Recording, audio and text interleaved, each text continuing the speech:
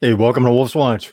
Wolf here, and as always, as a leader of the pack, I am out roaming the countryside, looking to bring food back to the pack, back to you, that will help you with your mindset and be a more effective leader. Broadcasters United, Lift Up the World is still going. Thank you for being part of that. Thank you for participating. There's a lot more happening there. We're watching the comments come in, people participating. It has been incredible, just absolutely incredible. Want to talk with you about communication. Just wanted to start with thanking you for checking in with us and commenting and being part of the Broadcasters Unite event. Excuse me, happening movement is really more accurate. And if you haven't, when we're done here, the link is in the description for this episode, and it's also scrolling across the bottom as here as well. Jump on over there and participate. And we've got good news you can use segments. Those are serious. Some of them are fun and light, but it is truly good news you can use. You know, what people are doing as we're coming together around the world during these trying times. And there are over 60 people from around the world that have sent in messages that are part of, it's the core of the Broadcasters Unite event. We've got other interviews that have been mixed in. So there's a lot there, bring something to write with and connect with that as soon as we're done here. Because I want to talk with you real quick about communication. There are all types of communication challenges as a leader, right? You've experienced that. It's how do it's being able to make sure that the intended message is what's received by the other person, on the other side of your communication, right? And of course, as always, when the communication is sent, what they perceive is the message that they got. As a leader, it is incumbent upon you, upon us, to accept accountability for that. So guess what? Like Harry Truman said, the buck stops here.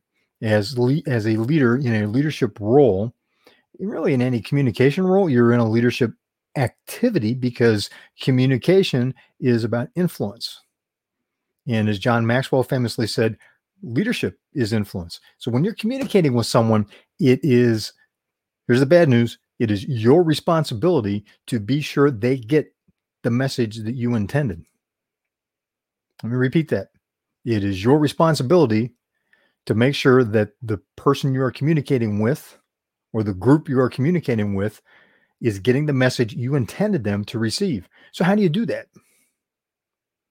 Right? And ask them to repeat it back. Ask them what they think that means. So make sure it's an interactive thing. Engage them in the conversation. You'll likely run into, I'm a recovering engineer. Right? I'll just say I'm a recovering engineer, so I've been guilty of this, but also you hear this a lot from technical people, and I'll explain why. Now, they're not the only people you hear this from. Dealing with technical people, I have heard this a lot. This type of mindset on communication, where it's like, okay, here, I just explained it to you, and I give you an answer. Yes, no, that's not fast enough. You're an idiot. Right? Now, sometimes I've actually heard people say that, where they have done that in communication. It's like, bah, bah, bah, bah, bah, bah, bah, you're stupid, and they walk away. Kimberly, how are you? Thanks for joining us. It's always great to have Kimberly from Kansas City in the house. It's good to see you, my friend. Coming back to that abruptness. Well, here's what happens. You've got somebody that is pressed for time. They are highly skilled in a very narrow area. They haven't been trained on communication in technical areas. It's technical education, it's technical research, it's technical training. There's not a lot of communication training that's built into that. I was fortunate in undergraduate. I didn't know it at the time. I hated it. I hated the course. They made us take it was mandatory. It's an engineering program, a mandatory communications class. So we got to do really important engineering stuff like read poetry, break into teams, and film a commercial. This was in the 1980s, and we didn't have cell phones and all this stuff. It was a pain in the neck and expensive. Nobody had cameras. like that. And video cameras, oh my gosh, they cost thousands of dollars at a time. You know, it was like a couple months average salary for a video camera. And it had these big honking things that had VHS. You know, it was just, imagine that. VHS is a tape cassette. For those of you younger, it was actually a magnetic tape cassette about yay big, of a rectangle, about so thick. You had to have a separate device connected to your TV. Anyway, look it up, Google it. We had to make commercials. We had to do creative writing. We had to do skits. And we're like, are you kidding me? Now, we had a bunch of goofballs in our class. You may find that hard to believe. Had a bunch, had a bunch of class clowns. I might have been one of them. So we had fun with the class. It just, the point wasn't clear. Many years into my career, I was going, that was brilliant, because, the other student, the other graduates from that program that I kept in touch with, we were way ahead of the game in a lot of ways from a lot of other people that had, really intensive technical educations that hadn't had the communications exposure, because we had a different understanding of communication. That being said, you're going to run into people, and I'm going to pick on technical people. So if you are one, send me hate mail, and not picking on you specifically, and just saying I have run across a higher percentage of this with people that have highly technical backgrounds, whether it's medicine, engineering, physics, because they're very focused. They have been educated in highly competitive environments as well. All college life is competitive, but some colleges are way more competitive than others. Like, for example, a colleague of mine that was a double major at MIT, of all places. It's virtually impossible to get in, for one thing. It's like 0.1% of 0.1% of the population gets into MIT. It's such a hyper competitive environment. That person's graduating class had 17 suicides, not attempts. It had 17 suicides throughout their course program for one of the programs this person graduated with, multiple degrees from MIT, highly educated, and perhaps there's a little bit of that, running the razor edge of brilliance and Disturbed. Easy. Those of you that know me, easy on the Disturbed jokes. Okay. The thing is, there's always people reaching out, calling, texting that want to talk about, how intense a lot of that education is, a lot of the technical perspective is. And so coming back to when these folks go through those kinds of environments, and what you meet someone that's like that, regardless of their educational background or their expertise, what type of environment did they grow up in? All right. Because a lot of times our core behavioral patterns are formed very much in the early years. So what type of upbringing environment, home environment, would lead to having that kind of an attitude, a perspective towards other people? Think about that. Again, as a leader, you need to be able to respond to those and make a determination. Can you effectively influence this person to be productive on the team? Or do they need to be moved off the team? Consider their contribution and where they're coming from before fooling around, with thoughts of moving them off your team. It's someone that's highly technical, highly valued.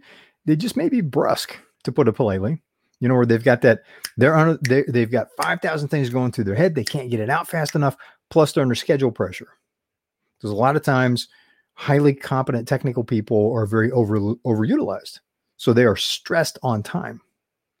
They have grown up from early years in home environment where they were expected to have the right answers all the time, likely a very high bar that it was, maybe bordering on emotionally abusive, if not physically abusive, in terms of being reinforced. It's like, you got to be right. You're either right or it's going to be a problem for you.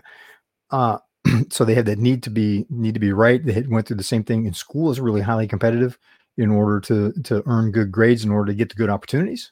As an engineer, I can attest to that one, an engineering program that I went through. And consider those when dealing with them, and where are they coming from? Sometimes people are like that. and they're just a jackwagon. It's a technical term. Learned that from one of my highly valued mentors, Larry Broughton. Technical term, jackwagon. They are just not a nice person. That's type of people you can't have on your team because it's a corrosive. It affects everybody. Someone that I had interviewed. I'll tell this story so they can have more detail on the story. I'm not going to mention the name, but it's a name you would recognize. It was someone that I interviewed several years ago, was talking about how the top performer on his team, his sales team, was someone that just didn't fit, didn't get along. People didn't like this person. And he struggled with the decision on what to do because it's such a bad fit and it was creating such turmoil in his own interactions with this person. And he could see the effect it was having on the team at large. Struggled with it because this person performed at a level that really stood out. And he realized one night, he's going, this is not someone that I would want to socialize with. He wants to minimize time with them. And he just thought, you know what, he's violating one of his own rules in terms of the environment that he wants to create. And so he let that person go.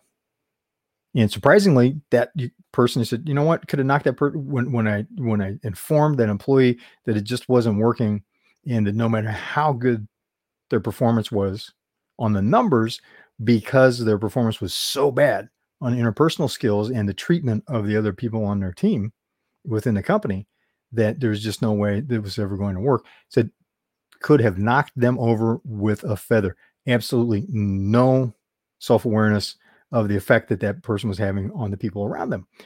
And it was an eye-opener for the person that got that message. So in a situation like that, you're doing everybody a good service because it's dragging down their team. And said the whole team came to him, one by one. A lot of other members, not the entire team, but a fair percentage of the team, in short order, made it a point to stop by his office and say, "Hey, thank you. Oh my gosh!" And you could just feel the difference in the environment, right? Everybody's more relaxed, and the performance of the team overall rose up. And it didn't really take as long. He was surprised at how quickly they were able to replace the hit that they took on sales numbers because they had let their top salesperson go. And so it was good for the team. It was, as a leader, it's good for you to not have that kind of stress in your life. And also you're doing the person that's getting that message a favor too, because it's likely that they have been accommodated in previous positions throughout their life, and previous people throughout their life, because they get results, but no one wants to be around them. And really, in the long run, for them as a person, as well as their performance as a professional, it will benefit them in the long run if they get that message direct so that they can do something about it. It's their choice. You can't force them to do it, but at least do them the service, do them the honor of saying, look, here's the thing. This is not going to work. Here's why. So that they can make a conscious decision that, some people are aware that they behave like that. That's a completely different issue. More often you'll find is people that don't have that self-awareness for whatever reason. And you're helping them by giving them the opportunity to make a conscious decision on whether or not to improve that. If they decide not to, okay, definitely someone you don't want on your team. If they treat people poorly and they know they do and they don't care, how are they going to affect your clients? How are they going to affect the performance of your other team? And how many years is that going to age you? It's literally taking years off your life and everyone around you, or everyone else on the team, because of the stress that creates, the negative stress that creates for everybody. It just pulls all the energy out of the room, out of their lives. So where are they coming from? If they're just a total jackwagon, yes, move them out. A lot of times you'll find that this is just someone who is not, who has never been coached on mastery in communications, and it has never been required to focus on gaining mastery in communications, especially amongst the technical ranks. Highly technical people, because they're focused on the technical thing they do. A lot of what they do doesn't rely on their the performance isn't determined by how well they can communicate, at least in their minds. As a leader, communication is fundamental. It's one of the pillars to good leadership. It's one of the pillars to being a good member of a team as well. The better that your team members can communicate, the better you can communicate, the more impact you'll have, the more you can influence others as a leader. But also for those that are on the team around you, they can work better as a team. They can support each other better. They can share ideas more effectively, which helps them influence each other with their unique knowledge and skills, helps them more effectively learn from other people. So think about that. When someone's going, come on, yes, no, you're an idiot. You're not answering fast enough. And it's just like, it's polar opposites, right? Everything's either yes or it's no. There's no middle ground. There's no living in the gray. It was one of my mentors called it. You got to learn to live in the gray a little bit and not have to be right, because you find that this is probably someone that's coming from having been trained that they need to be right all the time. So they'll fight for that. They'll always try to establish dominance so they can be right. Coach them. But again, it comes from where they're coming from. They're operating with the best interests of the team and the company in what they're saying. It's how they're saying it, how they're communicating with others that is causing a problem. That is rubbing people the wrong way. Well, that's something you can work with. If they're really good at what they do, excellent. Help them see how they can be even better by being more effective in communication, and require them to work on communication skills. I had a boss mid-career even that I had moved into a new role where it had been internal to the companies that I had worked with throughout my career. Then mid-career, I started getting positions, getting roles with companies I was working with where I was doing outward-facing stuff, where I was out in the marketplace, I was representing the company at industry events with alliance partners and with customers, which I hadn't been doing. And I was required to take some communication and leadership courses on my own dime, on my own time. I was like, you got to be kidding me. It's just, and I moved through that emotional response real quick. And then I saw the wisdom of that. And I've always invested in my personal development. Never relied on, paid for, worked my way through college, worked my way through graduate school. Pamela, how you doing? Thanks for joining us. So you had a lot of bosses that fell in this kind. Yeah, right. Working for someone that has that communication. I had a boss you could hear screaming with doors shut in the office. You could hear him screaming at employees in the hallway, berating them. Today would have gotten sued, probably jailed for the way he talked to people. 30 plus years ago, different environment, especially in manufacturing world. And thank you, Pamela. I'm glad you're part of the conversation. It's just, oh my gosh, that's another topic for another time, because I don't want to run too long. I'm watching the clock here. We'll wrap this up because I want you to be able to also, if you've been with us on Broadcasters Unite, thank you. If you haven't, I want to wrap up so you've got time to spend at least a couple minutes, or hopefully, longer with Broadcasters Unite. A lot of great messages, insights, and fun segments that are still being broadcast there. But coming back to when you're working with these folks that are having this kind of impact on your team, you're helping them to be more effective in their careers, be more effective as technical people.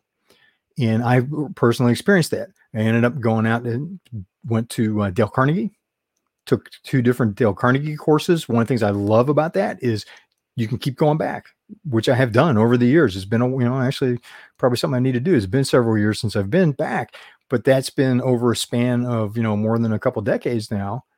And it helped. It's one of those things where my boss at that time needed me to go from where I was at, where I was okay in this new role. It required me to jump several levels above where I was in terms of my mastery of communication. And then I spent a couple of weeks later that year. I took my vacation, so I was able to do that in the evenings. I took my vacation time and went through a 2-week program with Center for Creative Leadership in La Jolla, California. Oh my gosh, that was incredible. And to do immersive programs like that will really accelerate your skills. So consider providing that kind of guidance to team members that are having communication challenges in order to help them move forward, to do things like, if they can't present well, just, encourage them to go to Toastmasters or even sponsor a Toastmasters club in your company. Send them to Dale Carnegie or encourage them to go to Dale Carnegie, other avenues like that where they can get practical training on communication and put them on a path of mastery, because those types of programs are about getting better, not just doing one and done, which, as you know, communication is a lifelong endeavor in increasing your mastery. So that's it on communication for now. Watching the clock, want to let you get going so that you've got time. Head over to Broadcasters United. In the description for this episode, the link is there.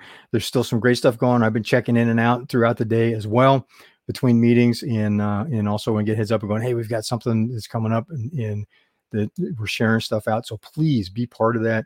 It's just turning into such a happening. It's just so glad that so many people have been joining in on that with us. And thank you, Pamela. I appreciate that. So, thanks for joining in on this episode of Wolf's Watch. Good luck with your communications journey and with coaching and mentoring your colleagues and team members. And I'll see you over at Broadcasters Unite. Lift up the world.